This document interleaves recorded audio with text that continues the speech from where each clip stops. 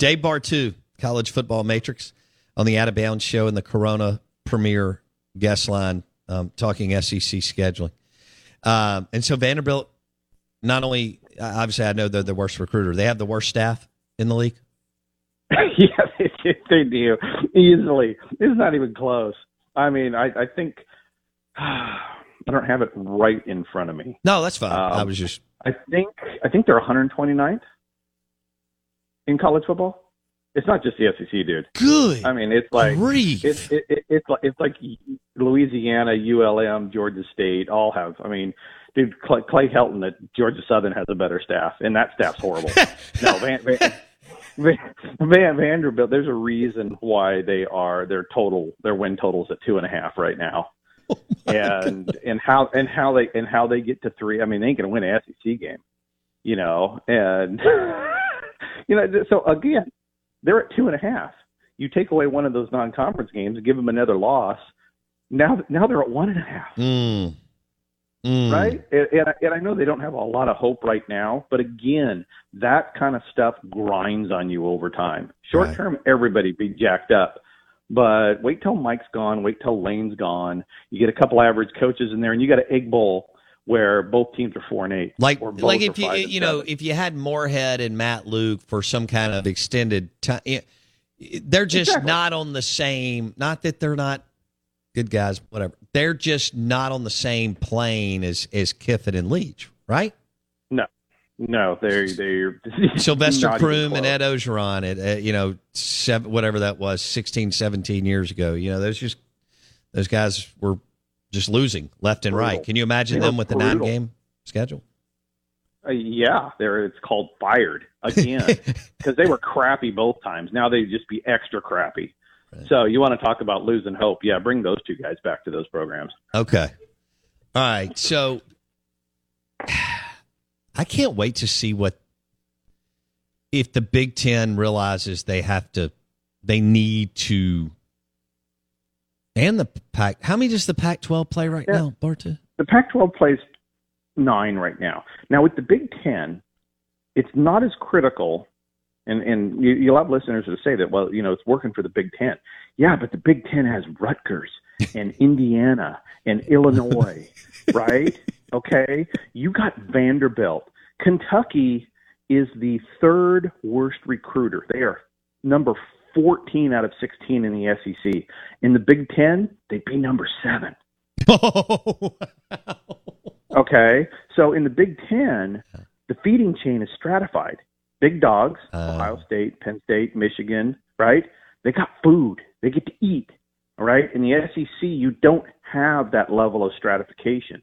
9 in the Big Ten isn't the same as 9 in the SEC. Gotcha. It's apples to oranges. You can't compare that. So now, would it help the Big Ten if they stayed at 8? I believe so. Would it help college football if everybody was 8 and the path to a playoff was going 4-0 against top 25 teams non-conference? I mean, how cool would that be if you're a state fan and you go, look, we got Nebraska, we got BYU, we got Notre Dame, we got BYU, we got Southern Cal. Dude, all we got to do is win 3 or 4 non-conference games and hope these teams finish in the top 25. We might get in the playoffs for being risky, for taking a chance. I don't know. Maybe I'm just selfish that I want to see everybody have a couple of paths to it. And I would love to have September meaningful football. But for 99% of the time, I'm just elk hunting because it's just a waste to watch. Oh, I'm looking at the Labor Day lineup right now, and it's just – I thought we had gotten past this a few years ago. And, Bama's playing Utah State. That's just unacceptable. You can't get past it because there's one path, Bo. The path is 13-0. It doesn't matter how you get there, right? It doesn't. Alabama doesn't have to play anybody. Georgia doesn't. Oregon, USC, Ohio State. They don't have to play anybody. If they finish 13-0 with a conference title, they're in. That's the only path. It's not their fault. Right. It's the system. Right. They're playing the smart AD.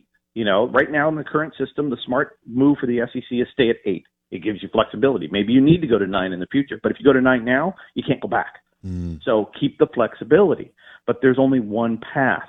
You want September to be important, then you need to make it important. Right now, the only important thing in September is go 4-0. Until that changes, schedule ain't going to change either. But you would tell the Pac-12 to go from 9 to 8, right? Oh, I've been saying it for years. Okay. Years and years and years and years and years. Yeah, unequivocally. And heck, they could listen to this show. I mean, I kind of outlined the numbers. It's a numbers game getting into the playoffs. The SEC has been doing it right. The Big 12 and the Pac-12 have been doing it wrong. And they've just been bitching about the SEC not doing it their way. But can you believe they're that out to lunch? I mean, these conferences full of executives, muckety mucks, can't figure it out.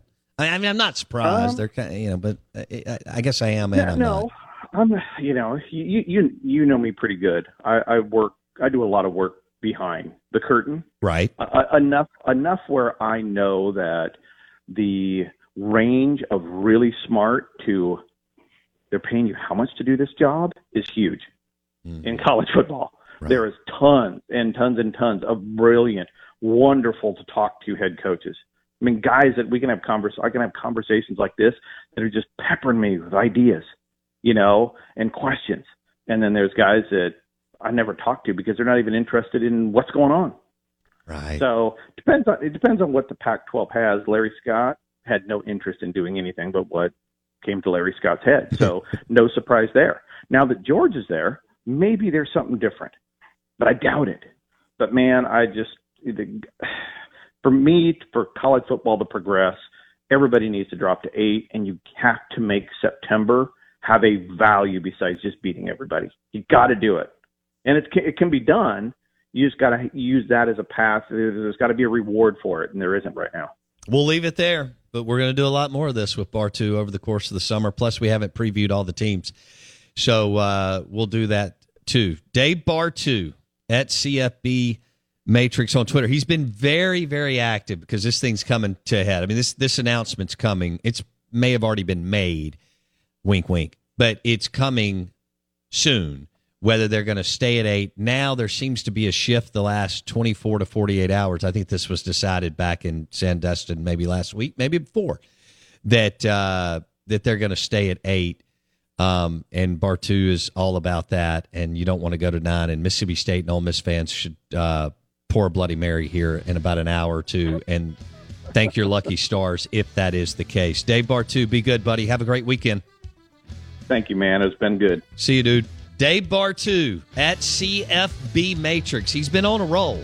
And when it comes to these big topics, seismic shifts in the world of college football, like adding Oklahoma and Texas, Bartoo, gets all into it and runs the numbers. So hopefully the rumor is true for the Rebs and the Dogs and the Razorbacks and the Gamecocks and the Auburn Tigers and the A&M Aggies, kind of that mid-tier group that's still capable of winning big at times.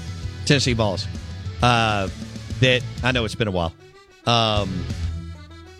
Yes. All right, good show today. Hit Apple Podcast or Spotify. Search the Out of Bounds Show with Bo Bounds. Live from the Delta Soul charity event, 10 a.m. to 11 a.m. tomorrow. We'll be with Steve Azar. See ya.